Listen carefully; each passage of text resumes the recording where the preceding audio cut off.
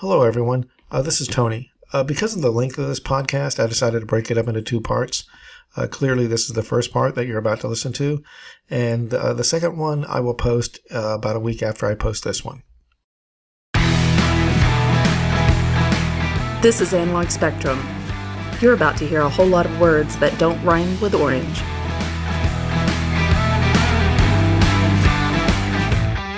Okay. I'm doing the theme song now. All right, we are recording.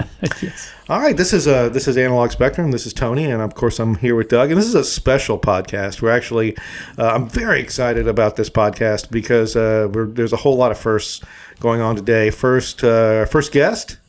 And the guest is my nephew, Grant, and we're going to get into why I invited him here. And it's the first podcast where I'm pretty drunk already. So I was going to say this might be the first podcast where Tony stays awake through the whole thing. Hey man, shut up.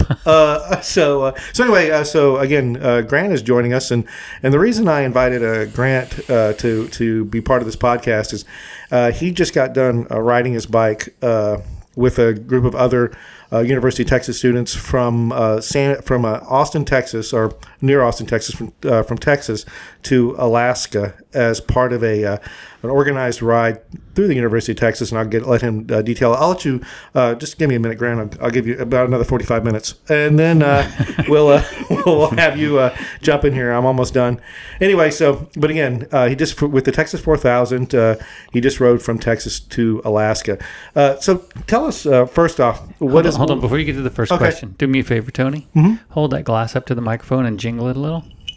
Okay, so when you hear that, we've had podcasts where you hear my dog snoring and grunting in the background. In this particular podcast, you're going to hear Tony's bourbon glass jingling with ice. The very first podcast we did, oh my Lord! Yeah. I was like, oh, after the first, I was editing it, and after the first 10 minutes, I was like, fuck it. And everybody just gets to hear me drink bourbon. Yeah.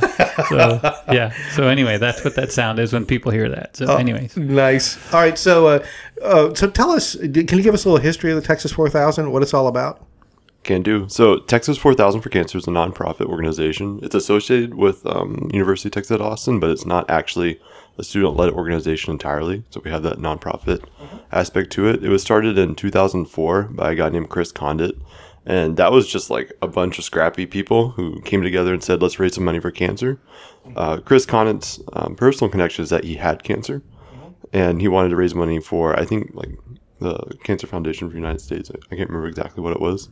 But they rode two routes. They rode the Sierra route and the Rockies route, both of which start in Austin and end in Anchorage, Alaska. And since then, in 2016, we added the Ozarks route, which is the one that I did. And that goes, instead of through the Rocky Mountains like the Rockies route does, or through the West Coast like the Sierra route does, it goes from Austin to Houston, which, already this is taking a left turn. This is kind of weird. Yeah. And then from Houston to New Orleans. Okay, you're still going the wrong way. Still going the wrong way. This is like a college student thing. All right, I'm getting it. Yeah. We slept on the geography classes, it should be said. Okay. And then New Orleans all the way up the Mississippi River Basin to St. Louis, Chicago, places like this. Okay. And finally, once we get into Canada, going to Winnipeg would be the first major city there. We head in the right direction. We head west, and we go through Manitoba and Saskatchewan. And just, roughly how many miles is this? So, if you did it with car, it'd be 5,700 miles. So that's probably the total amount, something like that. But on the bike, because we drive some days, it's 4,000 or 4,500 miles that you're biking in the summer. For my route, the other runs are a little bit different. Okay, and you did this to raise money? Exactly. Could you not, wash cars or something sell cookies up for the Walmart or something? Yeah. And it wasn't just to raise money, but also to raise awareness, right? Right, yeah. So, all right, I get it. The big spiel is we're spreading hope, knowledge, and charity. That's the motto. No, that's actually cool. I'm not making fun of it. I'm just being an idiot. Well, we do that kind of thing. The riders are tasked with raising $4,500 each, at least, before they go on the ride. Okay. And I think of it as you're building up a credit. You're promising people, I'm going to do this thing. Right. And to get them excited, you do stuff like bake sales, or go panhandling on the street. And we have done a lot of that. But the reason why people are excited for it is we're going to get on the bike, Because it's pretty impressive riding 4,000 miles on anything. Mm-hmm. Yeah, it takes 70 days. It's a long summer. Yeah. Man. Yeah, and so it wasn't just riding, but every night you would stop, or pretty much every night, correct? And you would meet people and tell your story, right? Right. And one of the reasons why the Ozarks route makes any sense at all is that we get to visit hospitals and what's traditionally called the cancer belt of the United States. So this is the area of the United States that's most disproportionately affected by cancer. Wow. So like the Mississippi River Basin, like that's pretty much America's gutter. Okay. So lots of chemicals from refineries and other sources and up there. And as a result, you have more cancer cases. Okay. Kentucky has I think it's the number 1 or number 2 state in terms of smoking. So they have a disproportionate number That's of crazy, man. lung cancer cases. I was thinking about this the other day. Like, I lived in California for quite a few years, and coming to Texas, there's still a lot of people that smoke. Oh, yeah, for sure. And my dad lives in Kentucky, and there's a lot of people. A lot of smokers. Yeah. I don't understand it. I mean, when we were growing up, I kind of get it because, which is World War II, they gave you cigarettes if you were in the military, right? And They did. Yeah. And so, but... They gave us, remember, and we're really, by the way, we're notoriously notorious digressors. So later on, we're going to be like, and that's honestly, Grant, what you need to do is you need to cut the Brussels sprouts in quarters rather than halves. Yes. And then when you put it in the deep fry, don't do anything cheap. Yeah. You want to do a good Parmesan. So anyway, but both you and I were smokers. Yeah. Yeah. And I was telling somebody just the other day, a carton of cigarettes now costs somewhere like $120. Right. And when we first, I was probably 1984, I think I got underway for the first time. And as soon as you get outside of international waters, you don't pay tax. So we could buy a carton of cigarettes for $5. And we did. Yeah. And also we would make sometimes, like I used to chew also, and I would bring like rolls of tobacco with me when I got underway. And also in the life raft of the when you would do like life raft maintenance, and you would open up these life rafts, and they'd have like a kit in there for survival, and there was a pack of smokes. Cigarettes were in there, smokes were in there. But like nowadays, with the information that we have, why? Yeah, I don't understand. I mean, I get it if you've already hooked and it's hard to stop. I understand all of that, but like somebody that take up smoking now, I don't get it. I have a really difficult time understanding that. So you head up. So you and like you were saying, you head over there, and you're that I didn't realize that. That makes a lot of sense. And almost everybody in your group, or most people, had a story a reason that they started to do they were drawn to this, why they wanted to do it, right? Right. And right. Would you be willing to tell your story? Yeah, for sure. So definitely. In my personal case, my mom passed away from cancer about 10 years ago. So I was a 7th grader. And, I had to give this spiel a number of times whenever I was on the ride.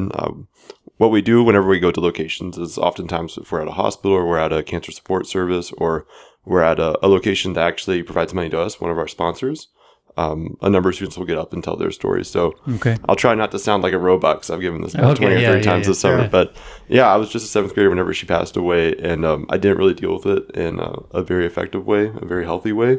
Just kind of bottled up those emotions. You know how it goes sometimes. And it wasn't until later whenever I was a high schooler and I had friends that I was closer to and I started opening up that I started healing as a person. And so what I tell people is one of the reasons why I ride is just to let people know that that's an option, that you can be vulnerable and that there's actually a lot of strength through that. Yeah. Yeah, absolutely. No, I got to tell you, like when we did, because Grant and I, God, it chokes me up. But when you did that Atlas, we did the Atlas ride together. I rode the first leg with him, which was like 50 miles. No big deal. No big deal. It was easy. Anyway, no, all joking aside. Sorry. But when you did that, and then, we all met up there and you told your story, man, it really grabbed me. You know what I mean? It really did. I mean, because again, we're family, and I remember when your mother passed away, and when you were a child, when you were in 7th grade and so forth, and I lived in Seattle, we weren't as close as I would have liked to have been, and so I really didn't know what was going on with you and how you felt, and to hear you tell that story really touched me, and I think it probably touched a lot of other people too. Thanks, Tony. Yeah, and that's one of the more gratifying parts of the ride. Actually, is it's whenever you tell your story, people say thank you, but also whenever you're just on the road, you're at a gas station or something, people come up to you and give you $20, and they'll say, thank you for what you're doing. You don't know who I am. Right. We're not going to have a long conversation, but thanks for what you're doing. Yeah, that's cool, man. That's super cool. Yeah. Yeah. So first off, that's the Texas 4000. They've been going on since what year? 2004, I believe. 2004. Yep. And of course, COVID kind of affected. They weren't able to ride during the. They went to Canada border and came back, right? COVID affected us in a number of ways. One is that in 2020, the rides didn't happen. It was virtual. Okay. That was a huge disappointment for a lot of people. And in fact, many people deferred that year and rode in 2021.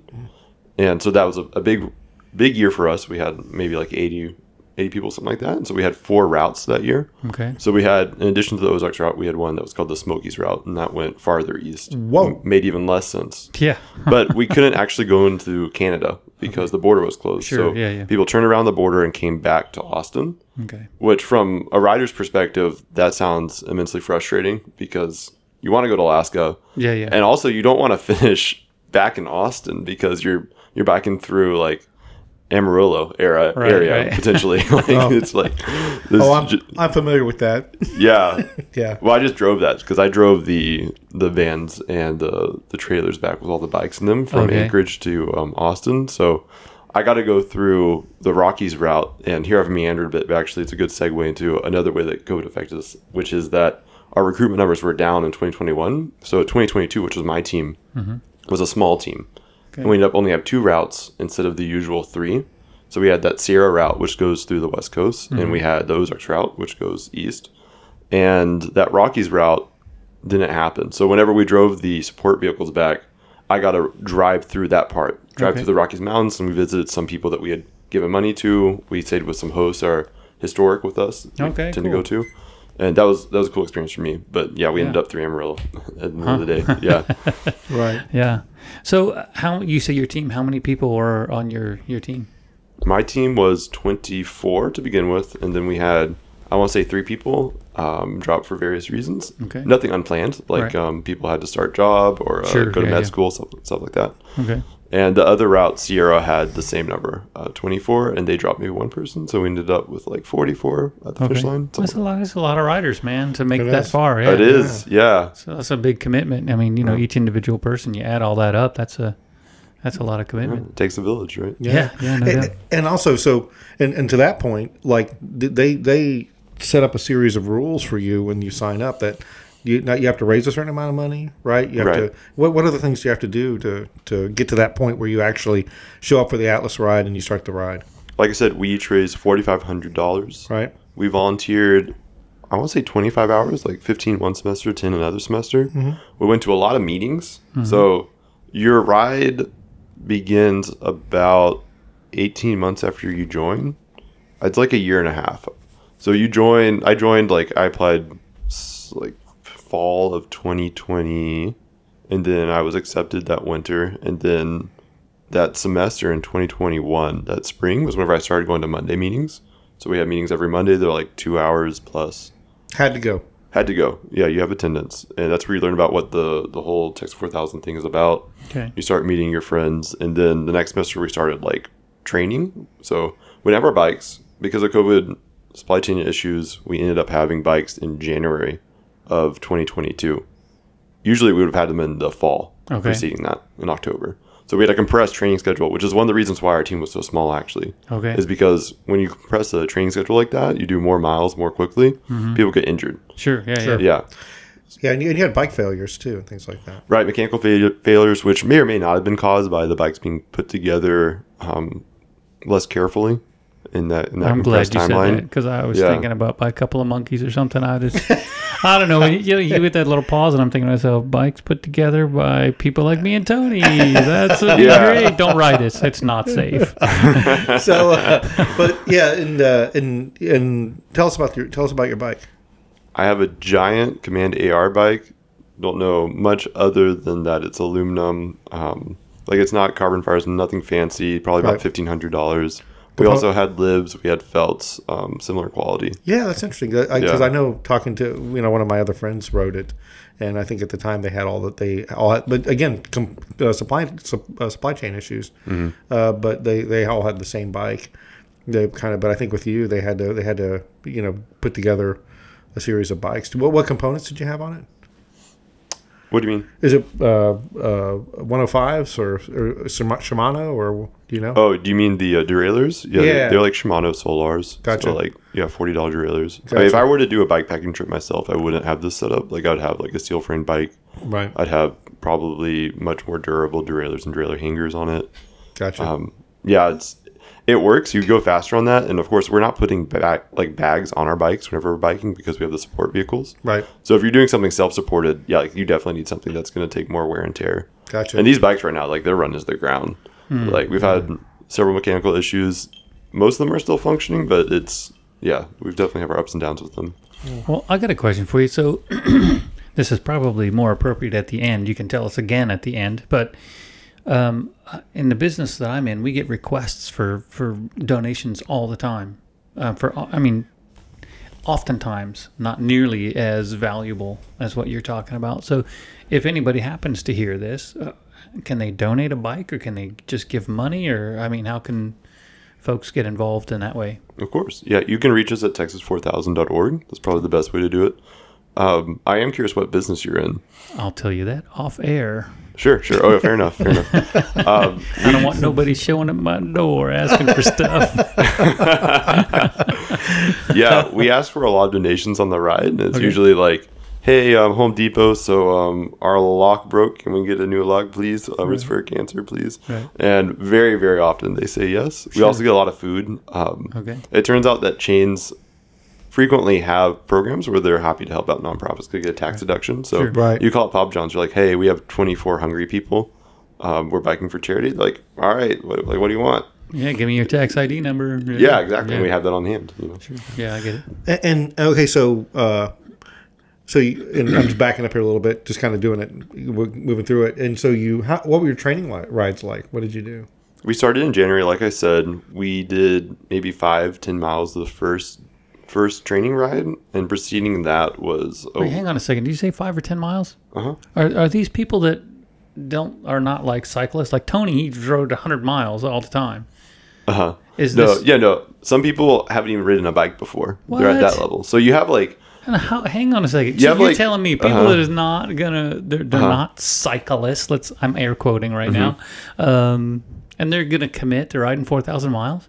Yes. Jeez. Yes. Well, it self-selects for a very adventurous type of person. Okay. Which makes the summer ride fun. That I did not know. I thought you guys were all like amazing? Cycle nerds. Yeah. Isn't that amazing? That is crazy. See, I didn't know that. I'm glad you asked that question. Yeah, I didn't realize. I thought these were all like a group of cycle nerds. Like, hey, let's do something cool. Well, even Grant, even though he rode and he did a lot of other. He was very physically active, and of course, he knew how to ride a bike. But you were not a quote unquote cyclist before this. By no means. No, I was just a commuter. Yeah. Yeah. Okay. Cool. Yeah. Well, sorry to interrupt, but that it's a great question. It struck me like great wait question. a second. Yeah. Well, it shifts over time. And I appreciate your kind of amazement, because I same for me when I first heard that. Yeah. Well, originally it was a lot of people who are very athletic. Sure. And now it's more people with connection to cancer and people who are pre-med, and this is something that's like right up their alley in terms of like, I want to be an oncologist, for instance. Okay. Yeah, well, before the first ride, we have like 3 or 4 days where it's like just training. And this isn't like this every year. I think sometimes they space it out more. But for our year, it was 3 or 4 days all in a row. And it was, okay, this is how you ride a road bike, which is different than a regular bike. Sure. Like a road bike, you have cleats that you fit into pedals, and they click on. Mm-hmm. And you're strapped in. If you fall, you fall. It's hard to get out sometimes, especially whenever you're a beginner. You might have to edit this, but just ask Joe Biden. He knows. Oh, did he fall the bike? Yeah, he did fall the bike. Yeah, I just saw that. Yeah. I'm just leaving that right there. Okay, moving on from that. So the training was good, was it? So, but he wasn't part of the Texas 4000. That's true. So well, we fell a lot. Yeah. Oh yeah. Very early on. Lots everybody of falls. does. Yeah. I tell you, and I do have a funny story about that. But again, an offline story that I will tell. Remind me here a little later, and we'll. I'll tell the story in front of my wife, who's also in that story. But I have fallen over sometimes, and again, you talk about being a beginner. Sometimes you just fall over. I mean, you will just fall over. I mean, something will happen where you have to stop quickly, and you try to unclip, and you just Day 70, we had a couple of falls. Sure, it happens. Yeah. It just, don't judge. I don't judge on that. I'm going to remind you of this when you try to get me to start riding bikes with you. Yeah. Nah. Yeah. No. I mean, yeah. You fall. Go ahead. Yeah. So and so your training then did you ramp up pretty quick or did you guys? Right. So then we added 10 miles every weekend. So we had Saturday rides, which most people have time on Saturdays. This is a good time to have a big group ride together. Then we would have on the weekdays, it's kind of like schedule something that works for you. So it would be, maybe 2 or 3 times a week you could go out for a ride. And these were shorter rides, like 20 to 40 miles usually. On the weekend? On the weekdays. Okay. But on the weekends, they started like, and every time you did a longer ride on the weekends, it was like level unlocked. You can do that on the weekdays. Okay. That was the idea. So the weekends started with 5 or 10, then it moved up to 20, 30, 40, 50, 60, 70, 80, 90. Then we did 100, 100, 100, 100, and then we were done. Okay. And 100 was like a big deal. That was like the test. Like if you can do 100 miles on a bike in 10 hours, then you'll probably be able to bike this summer. Okay. It was rough because the first ride was pretty easy. The second ride was pretty easy. And then the third ride, it was like, oh, that's what it feels like to go up a hill. And then fourth ride was like 40 miles. It was, oh man, I can still remember. That was the day that my knees like got injured. And it was like the next month I just had knee pain every time I rode a bike. And I was not alone. I know other people that day, that's what got them. Is because suddenly you're adding elevation on top of these longer miles. Your body's not recovering fast enough. Okay. Your connective tissue just isn't ready for that. And you talk about like getting in shape for riding a bike. A lot of it is cardiovascular, but if you're already in pretty good cardiovascular shape, it's more so, are your legs strong enough and are your ligaments and tendons and stuff, are they strong enough? Okay. We had lots of people over the summer who just had overuse injuries, and this is just your knees not being able to take the volume. Okay. Wow. And so during that training period, so just to kind of go back on this, people all along the spectrum of physical fitness, right? And did anybody drop at this time, or was there anybody in your group that was kind of like, okay, this is more than I can chew? Bit off more than I can chew. Yeah. So the attrition rate was high. I wouldn't attribute it to people saying, "Oh, I can't do this physically." It was more like, I can't do this physically because my body's broken. Okay. Because my knees really messed up, and I this just wouldn't be a fun summer if I attempted it, or I can't meet the deadlines that we have as an organization, that kind of thing.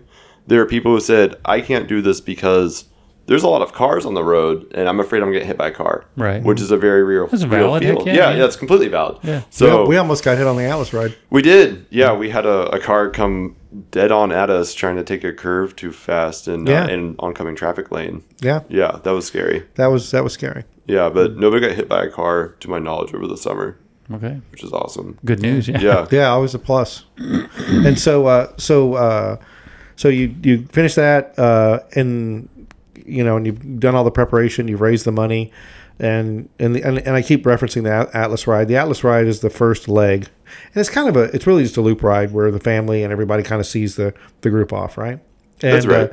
And how are you feeling then? How was I feeling then? Excited for the summer, of course. Right. Yeah. I mean, no nerves, no holy crap. No, that's not me. Yeah. Okay. I mean, I was just eager He's to like, get started. Yeah, I was just trying to keep up with this guy. Yeah, Tony was going pretty fast. Yeah, and I just rid like 75 miles before. I think that was the deal. Yeah, the day before I was all sore and I'm getting on the bike. By the way, your legs never don't feel sore during the summer. Like maybe after a month of doing it, they start to recover and they start to feel normal again. But it took me a while before I was like, okay, this feels good. Yeah, we're okay here. I got to tell you something about that route because we did a double loop and it just seemed like it was all downhill. Like a lot of it was just downhill. It was that I would go back and do that ride again. It's a great ride. It's a great ride, yeah, and scenic. And also I was going to comment on your training rides. Most of them were around Austin, right? All around Austin, hilly, freaking very hilly, very hilly. Yeah, that Century was, I want to say 6,000 feet of elevation. That is a monster. Yeah, which is a lot of elevation. Was it pretty much over the whole 100, or was there a period that was a little bit? Some more than less. Yeah, Gotcha. There were parts that we did twice that were particularly hilly, and that was always psychologically just so terrible because you'd be like, all right, we've done it. But then this is mile 20, not mile 80. We're going to come back and do it again. Oh, shit. I know that. I know that feeling. Yeah. I know the whole, that's why I don't like out and backs because anytime you roll down a hill on an out, you're coming back and you're going to have to go up. But the worst part is you never went down that hilly section. You just came down the elevation a different way, but you're coming back to it again. And anytime I map a ride out, and again, here we go digressing. Anytime I map a ride out, it always looks like like on the elevation, it always looks like a V or a U, which means that I am going to go down and then I'm going to go up, and I'm always like, oh, why am I doing this to myself? It is just it is a pain. But the two things I don't like is when you round a corner and you see a hill. I don't like that. That always is a little bit of a, and I also don't like it when there's like a really, like the ride I just got done doing.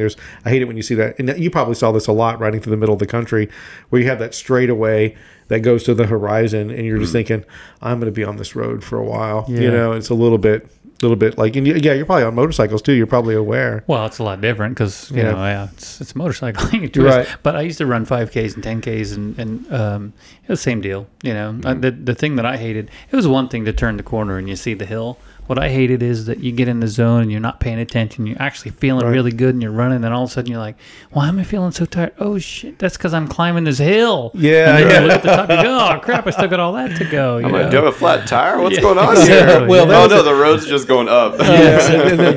and somebody hates me up there because there's a headwind too, Yeah. So you leave the Atlas and you start heading towards Houston, and one thing to comment on, this was like the hottest summer ever. Yeah, brutal. day 2, my tires started sizzling and popping. You are freaking kidding. On the pavement, yeah. That was a rough day. That was going into College Station. That was one of the stops that we made. Right. And tires started popping. We stopped for a second, and then I was like, why is my foot wet? And it was my shoes. The rubber of my shoes was melting on the asphalt. Wow. Yeah. Yeah, so it was a very hot summer. It's officially hot. And no doubt. And so you, as far as like cycling kit, which is your shoes and your bib, and you wore bibs like you said, and chamois bib, has a chamois, and you wore the jersey. Did you just 70 days like you're hiking the Appalachian Trail kind of thing? That was what you wore, or did you have just one pair of shoes the whole ride? Well, I had stuff to wear on rest days and when I was off the bike. If that's what you're asking. Yeah. Right? And did I mean, I guess I was curious, did you have 2 sets of everything, 1 set of everything for your kit? Yeah, that's a great question because you get tired of wearing the same thing all the time. Right. So I had, like, off the bike, I would have 2 tank tops that I was infamous for wearing. By the way, everybody knew, like, their entire wardrobe because you only bring a couple things. Sure, yeah. So I had, like, 2 tank tops, a polo for whenever we were doing one of those programs to sponsors or to hospitals. I had 1 pair of shorts, no pants, so, like, 3 or 4 pairs of socks, and then some sneaks. I wish I'd brought sandals, but I didn't. I wish I brought pants because we'll probably get into this later, but in Canada, the mosquitoes are the worst. Yeah. So they just bit up my legs. It was terrible. They're like hawks. Yeah. Yeah. They're like hummingbirds. They're like actual birds. But as far as the kit goes, I had 3 chamois and I had 3 jerseys that I wore. And all some of them, What? All 22, because you told me that you had previous years, but you always wore a 22 jersey. Well, right? that's the thing. We weren't supposed to wear 21 jerseys because our sponsors change, and so that would be disrespectful to them. But I ended up finding one inside the trailer that I hadn't brought with me, and I was like, my jerseys are so dirty. And I just and this has been in the lost and found for so long. So I started wearing it. It was nice because it's made for better pictures. Right. You saw what I was wearing earlier today. Yeah. It's just like ratty. It has stains all over it from all kinds of things, bike grease, and so on. Right. So that's what I ended up doing. That's okay. I mean, I was curious, and backing up here, I'm sorry. There's another question I wanted to ask. I'm just going to ask it now. And you had 2 routes, and one they did Sierra or Rockies this year. We did Sierra this year. Sierra, and you did Ozarks. Ozark. Mm-hmm. So Sierra runs along the Pacific coast, correct? That's correct. Yeah. So it goes up 101 up through San Francisco, Portland, Seattle, and then up into Canada. Exactly. Yeah. And so did you want to do Ozark, or did you? No, my first choice was Sierra, then Rockies, then Ozarks. Okay. And what happened is I was offered the position of equipment and gear chair, which means I'd be kind of like the route mechanic. Right. I'd be responsible for the trailer having everything in it. I'd be somewhat responsible for the trailer and the vans being taken care of on the route. And I said, okay, this leadership position is worth not getting to go through the Grand Canyon or the Grand Tetons or whatever the big attraction is for whichever route. Right. And yeah, I think it was the right call for me because it did make my experience more meaningful. Really? Okay. Yeah. And also, you mentioned that you do have days in the SAG. And SAG is support and gear. You have a day in the support and gear vehicle. We did about 1 day a week in support and gear, and we did 1 day a week on rest days. So, for instance, whenever we went to New Orleans, Houston, St. Louis, Chicago, we just took a day off. Okay. So you're biking about 5 days a week. Great. Okay. Wow. Yeah. How many average hours a day? Average hours? Yeah. So it'd be 90 miles in about 9 to 10 hours on the bike. Okay. 5 days a week. 5 days a week. Oof. Yeah. Right? Brutal. And so right out of the gate, like 95, 100-degree days, headwind, tailwind? Not a lot of wind early on. The wind really gets you in North Dakota, South Dakota, Manitoba, Saskatchewan. Okay. And those were some of the worst days because you can't really talk to anybody. Like whenever it's really hot, you can at least play music and talk to people, and you're uncomfortable, but you're still having a pretty good time. Out there on the headwinds were the worst because you'd just be hunkering down, and also that's harder on your body because you're just in one position the entire time. You don't want to get up off the drops. Or like you don't want to get your head up too high because the wind starts hitting you. So you don't move around as much as you usually do. Right. You're not reaching for water as much as you usually do. You're just kind of like taking it for 5 hours, just like getting hit in the face of that wind. Right. So those were the most psychologically difficult days by far. Okay. I can relate to that on a motorcycle. When there's a crosswind on a motorcycle, I am not having fun.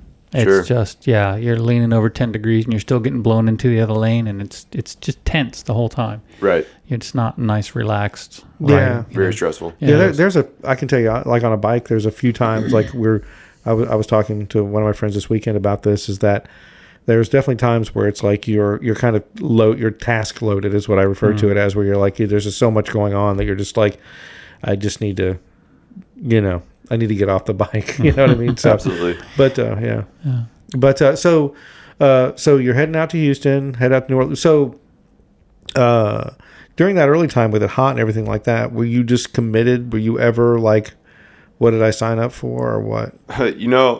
I remember reminiscing with one of my friends on the drive back. And by the way, the drive back was awesome because you get 10 hours, 15 hours in a car with people who've gone what you've gone through. It's awesome. So you just get to process it and talk about the highs and lows and things like that. Right. I was talking to somebody, and we're just going day by day how the ride had gone for us. And I remember thinking, wow, that stretch that they were coming on New Orleans, that was really, really hard. And in the moment, it didn't feel like it. But in retrospect, it was just one thing after another that was very difficult for me.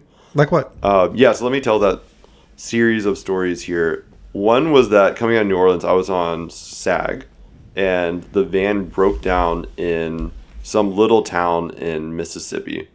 And this is the van that tows the trailer, and we're broke down like in the middle of an intersection. So I'm over here just like calling the director of the program, trying to figure things out, and the person who was riding with me, he got out of the van and just like kind of directing traffic, which God bless him, because oh my God, was that a stressful moment? It was a mess of it.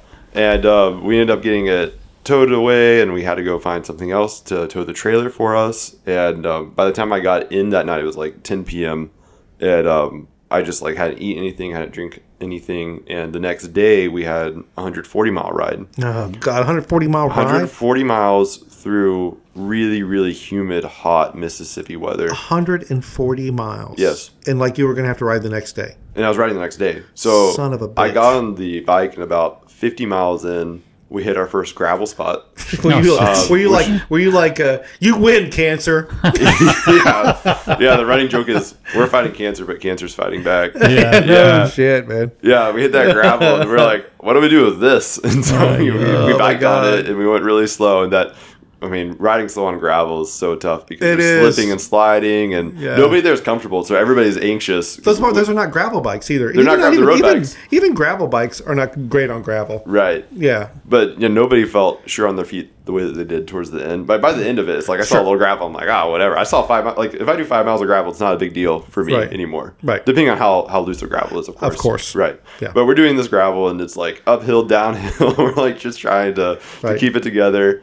And that was the moment whenever my hands start cramping, and then 20 miles later my feet start cramping, and then 10 miles after that, like both my calf and my tibia start cramping. Lord. I'm just on the bike.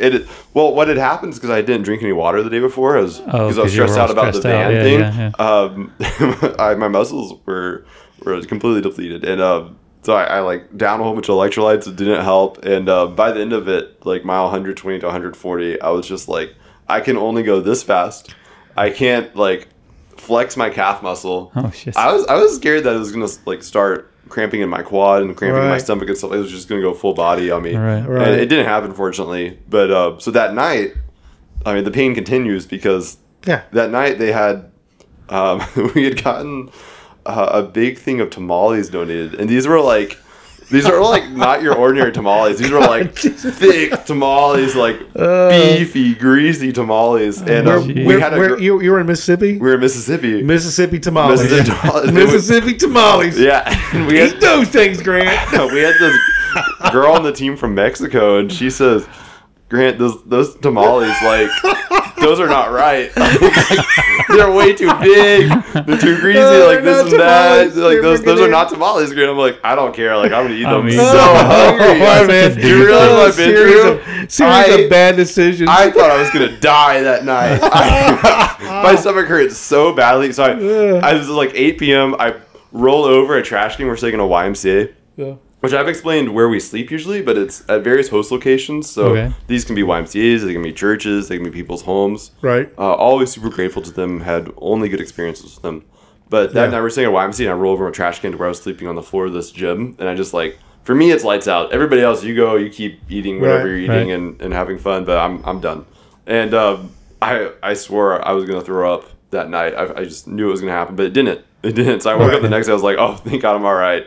Time to get on the bike for a 100-mile day. And it was like 100 miles, and it was just one road. It was just one road. And it was so hot, and we always... Like, we can refer back to, hey, do you remember the 140-mile day? Even though we had multiple 140-mile days, it's like, you know what they're talking about. Yes. This is that day that I went through where I started cramping and other people had other experiences. Right. Or, like, do you know... That day actually was 90 miles. It was 100 miles. So, do you know the 90-mile day? It's like, yeah, I know what you're talking about. It was the day after the 140-mile day. Right. And we did that, and it was... Like, I didn't cramp that day because I was very particular about how much water I was drinking, but... Oh man! Yeah, I tell you two thoughts. One, like what you're talking about before, I've been there, and I refer to that as, and this is not my term. One of my friends mentioned this to me. He might hear this because I know he listens to the podcast, but he refers to that as pedal limping, like only using the weight of your legs to make the pedals go up and down. Pedal limping, just because you're so exhausted. And it's interesting because I know you have a heart rate monitor, right? And it'll get to the point where you can't exert yourself anymore because your heart won't beat any faster. Like in other words, like you'll say, I need to crank, and then you can't do it. You look down, your heart rate's like 148, and it's like that's it. That's as fast as it'll go, because it's all done. But the other thing I was going to say about this is that we live in a world where everybody expects to be comfortable, and almost to make other people uncomfortable. You know what I mean? They just expect comfort. I respect that, what you've done, only because you've experienced discomfort and you faced it and you pushed through it. Real discomfort.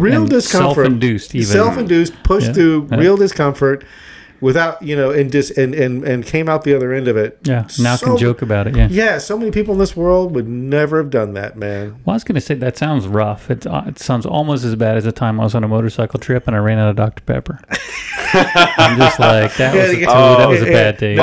He told me about this like 3 times. He had to get a diet Dr. Pepper. Oh no! It was a fountain. It was almost the end for me. It was a fountain Dr. Pepper. It didn't even taste like Dr. Not even as good as diet Dr. Pepper. Oh, dude, I can't even imagine. I've never wanted a motorcycle more than at the end of the summer. Keep twisting the damn throttle. That sounds pretty good to me. Yeah. You see people on those Harleys out there. I'm like, they look cool. Like, and they're not working as hard as I am. I got to tell you, actually. Okay, digress. Digress. Okay. I got to digress just for a minute.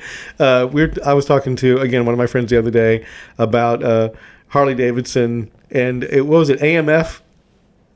Sorry, I was taking a drink. Yeah, AMF bailed out Harley back in the day in the 80s. AMF is the people that make bowling balls. Yeah. And so Doug used to have had an AMF Harley. And what did people ask you? I'm lost. No, you told me one time that he would ride up in that AMF Harley, and people would say, "Hey, did you get 3 free games with that bike?" Yeah. And no joke, it said AMF on it. It did. I've seen it. Yeah. And it was a Sportster, a 1000cc Sportster. Yeah, that was an embarrassing period in Harley's life. Well, they saved them. They did. Yeah, saved them. They're still around now, and they're doing pretty good now. They are.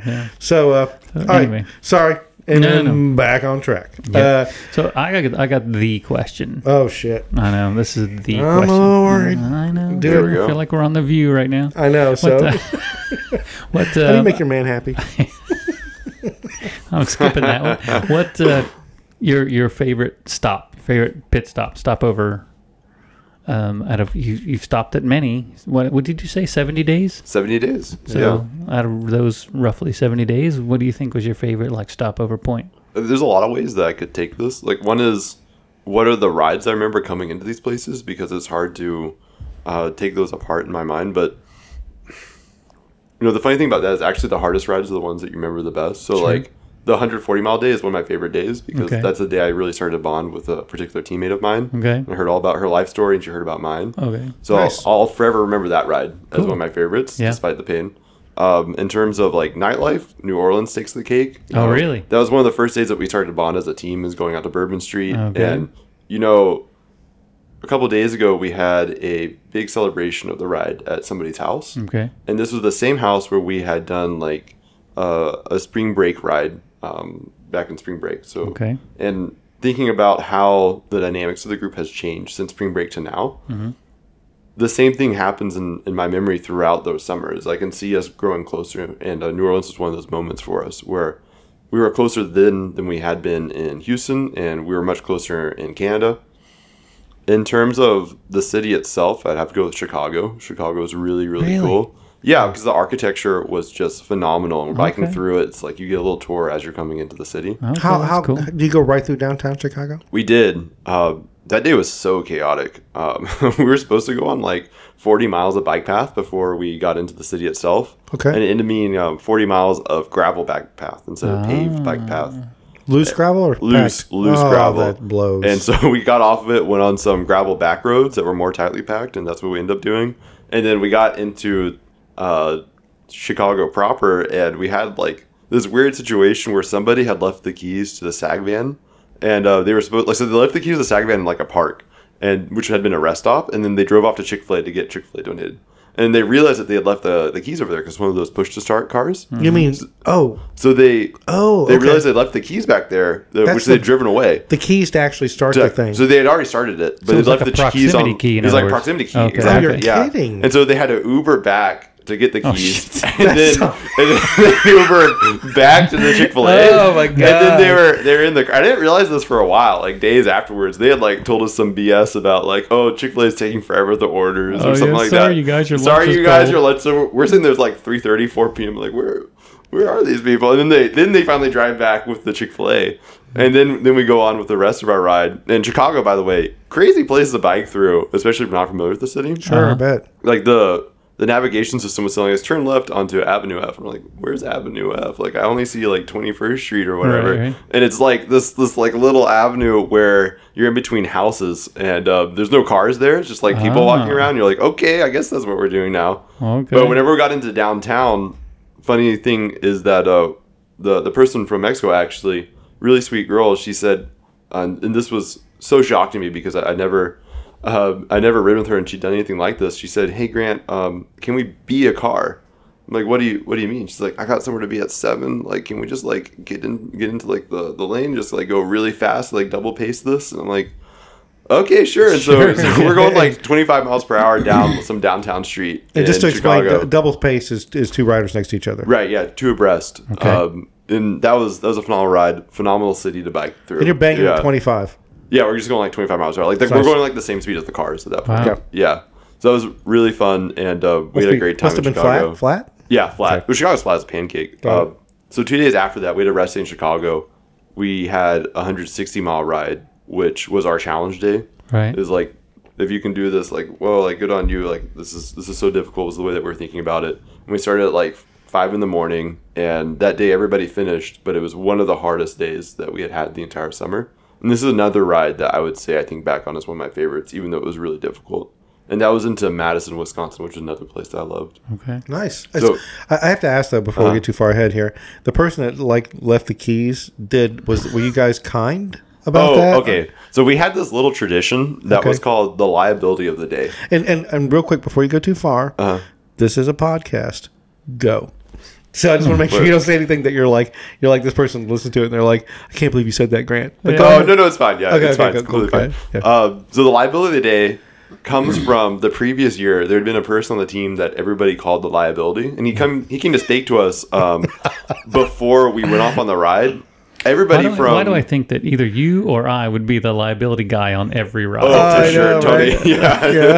I think it might just be your new nickname. Yeah, the liability. The liability. Yeah, I don't know. What does that mean? Maybe I would be, maybe I wouldn't. I don't know. Well, it's really cool. So at Alice, the day before, we had all these alumni come speak to us. Okay. And like the entire Ozarks team came to talk to us. Right. Like all Cool. 23, like people flew in from like Washington, D.C. Wow. or like Alaska, Wow. like all over the place. That's pretty cool. Yeah, so they came to talk to us, and somebody explained, among other traditions, that he had been called the liability the entire summer.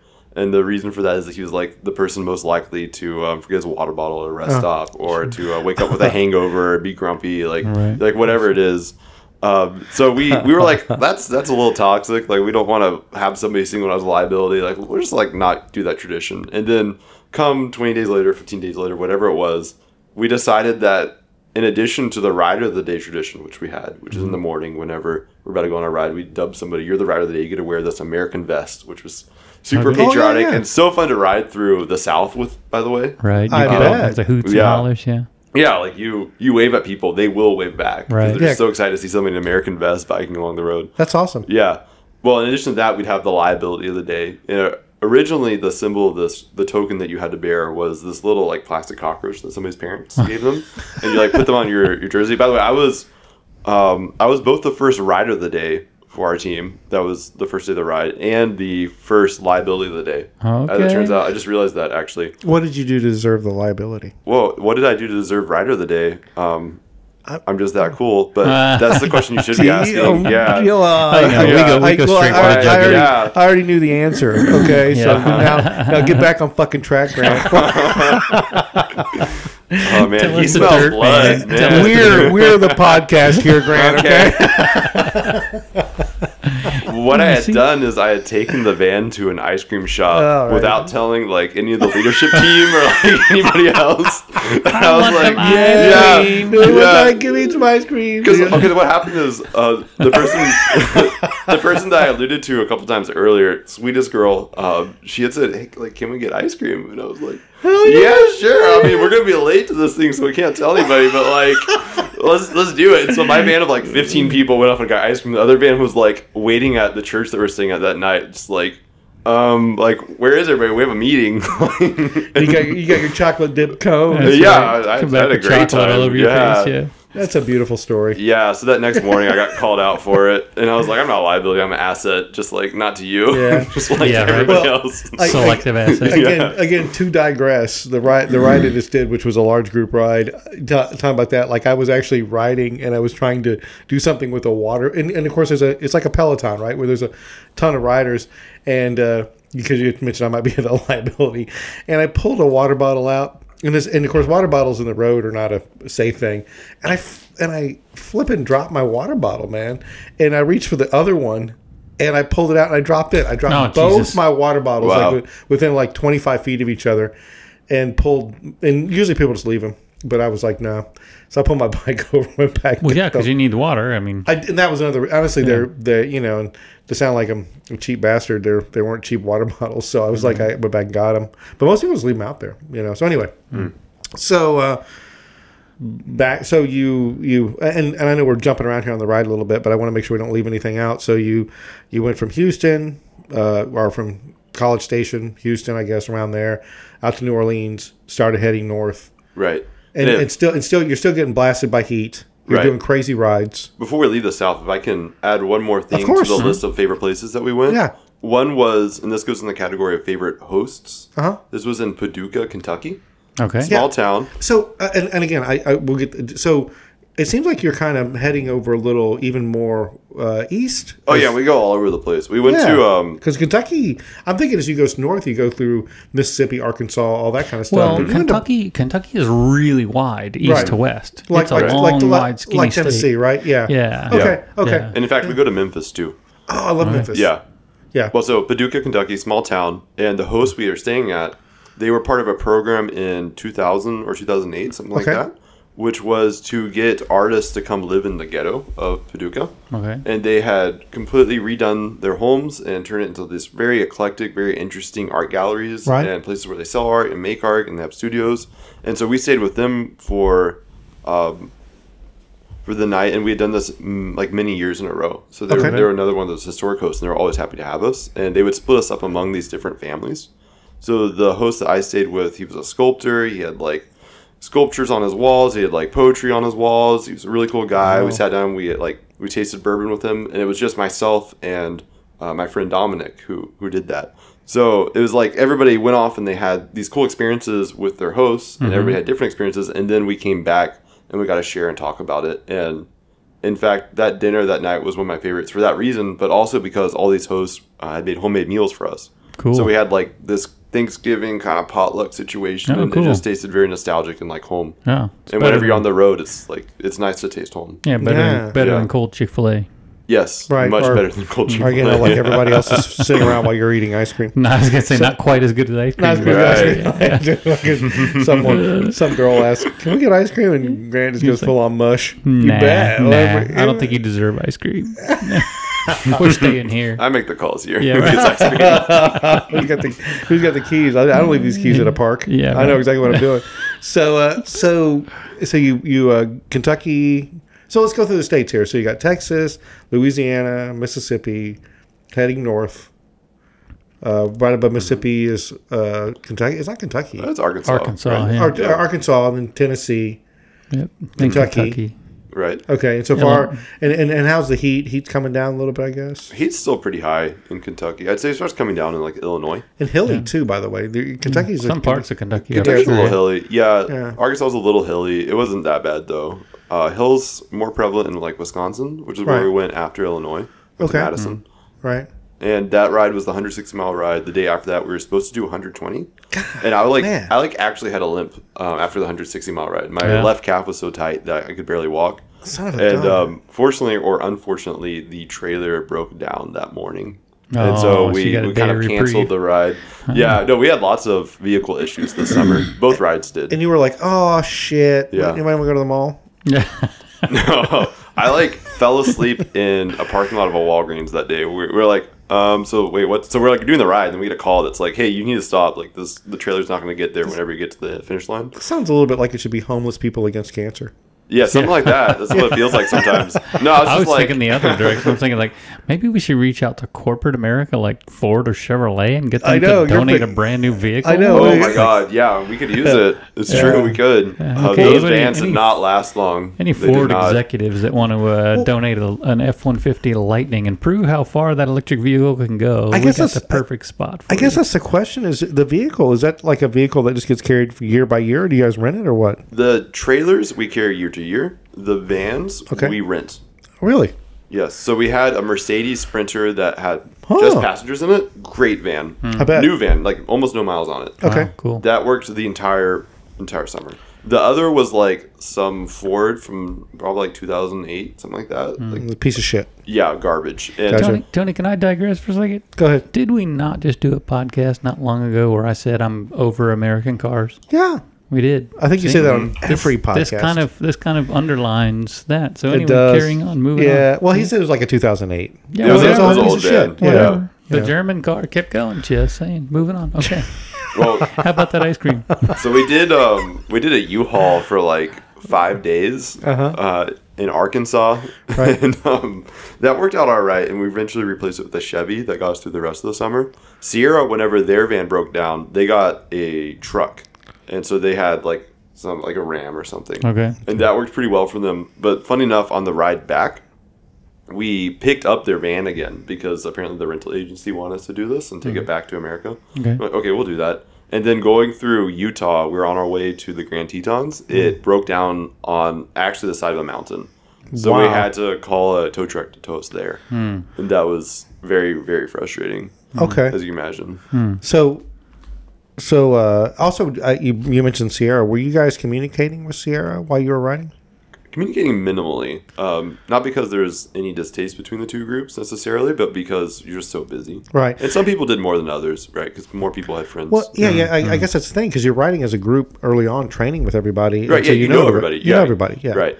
And so pretty much you ride 100, 60, 80, 120 miles, 140 miles, holy crap, in one day, and then you get to where you're going to be, and they may take you to a children's hospital for you guys to talk to everybody about your mission. Exactly. Mm-hmm. Okay.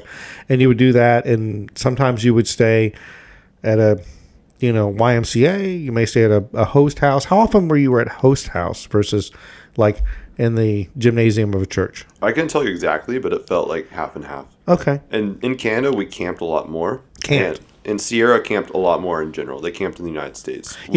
And no one, and only because I've talked to other people that have done this. I know the whole Sierra thing, and I think in a way, I mean, who the hell knows, right? I mean, everybody's got their own opinion, but I know the Sierra has to ride from Texas to California, and so they go through some pretty.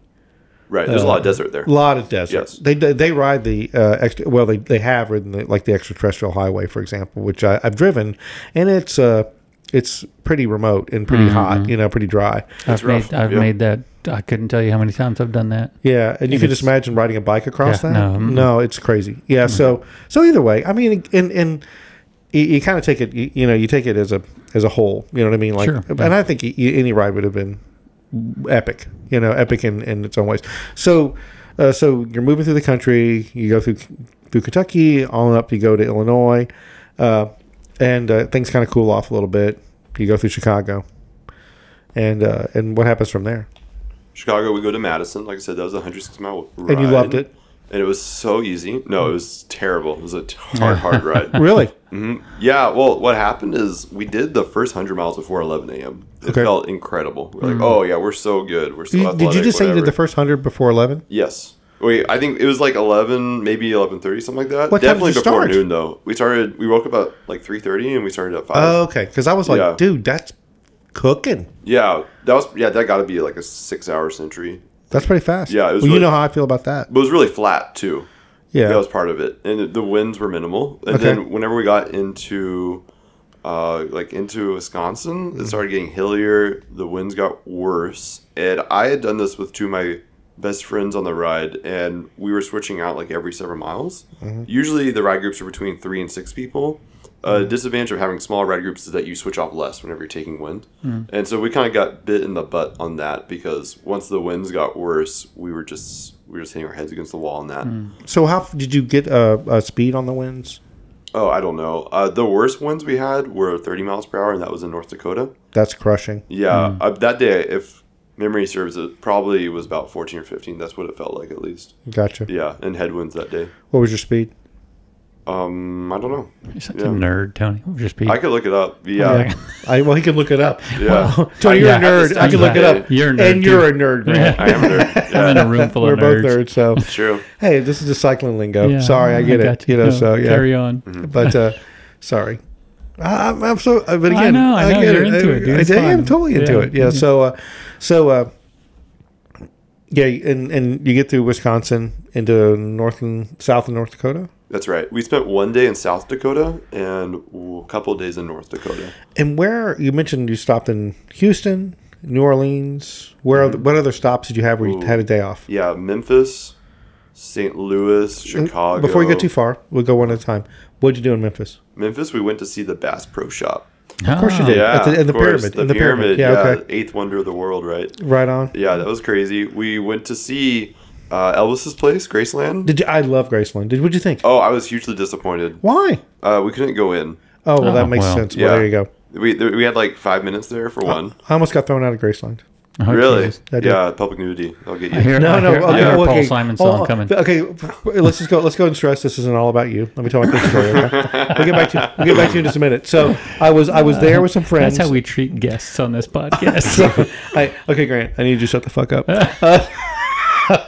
Can you go get my whiskey? Yeah, right. Refill this. I'll be right back. You'll love this. Anyway, you can listen to it later.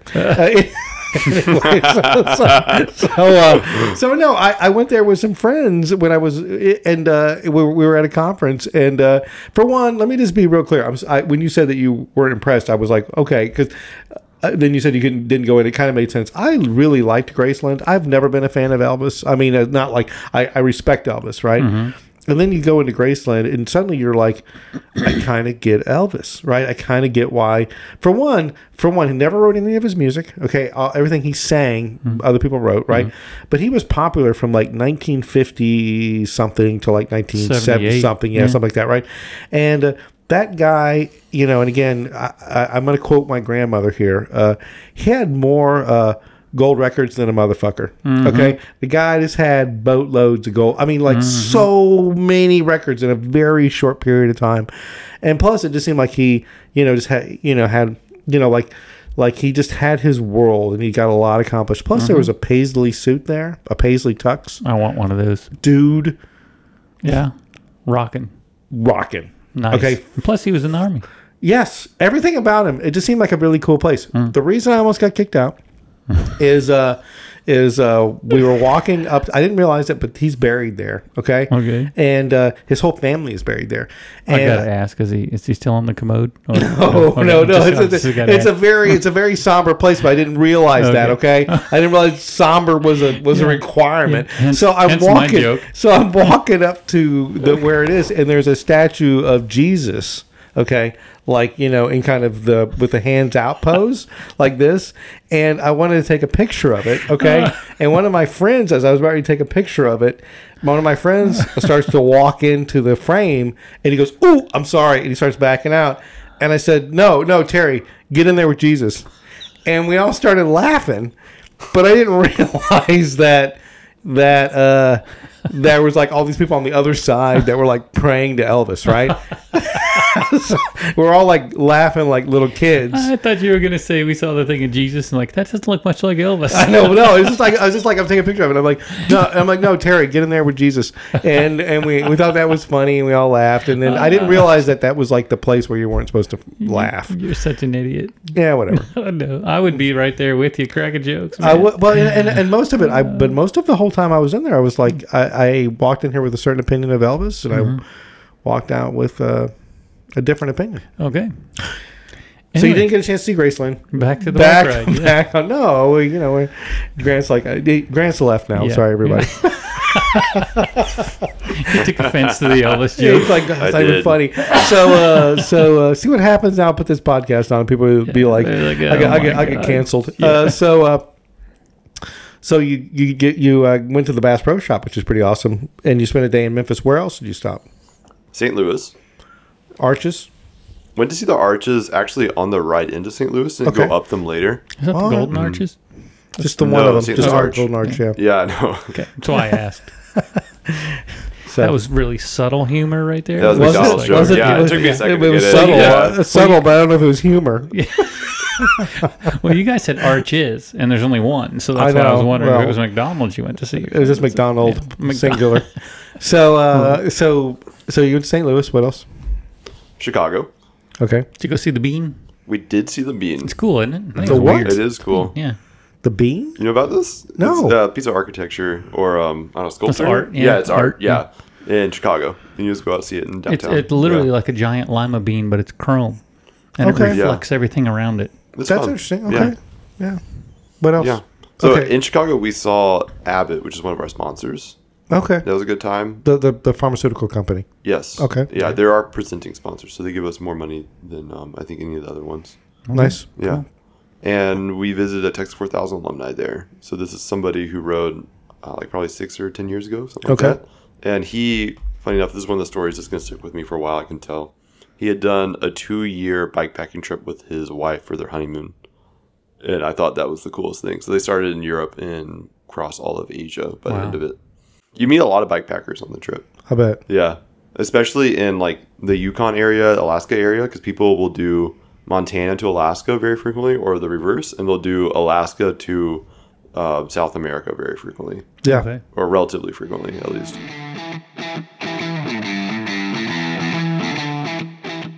All right, everybody. That ends part 1 of this podcast. We'll pick up with Grant's epic Texas 4000 journey on the next podcast, which I'll post in about a week. Thanks for listening. This has been an Analog Spectrum production and presentation. All you Spectrum maniacs out there, whatever platform you're using, are you following us? If not, why not? Following us is one small step for a man or a woman, but it is a giant leap for humankind. And it really helps get our small but ever-expanding show out there too. Also, please listen to all the episodes, or at least the ones you think might interest you. If you like it, then share it.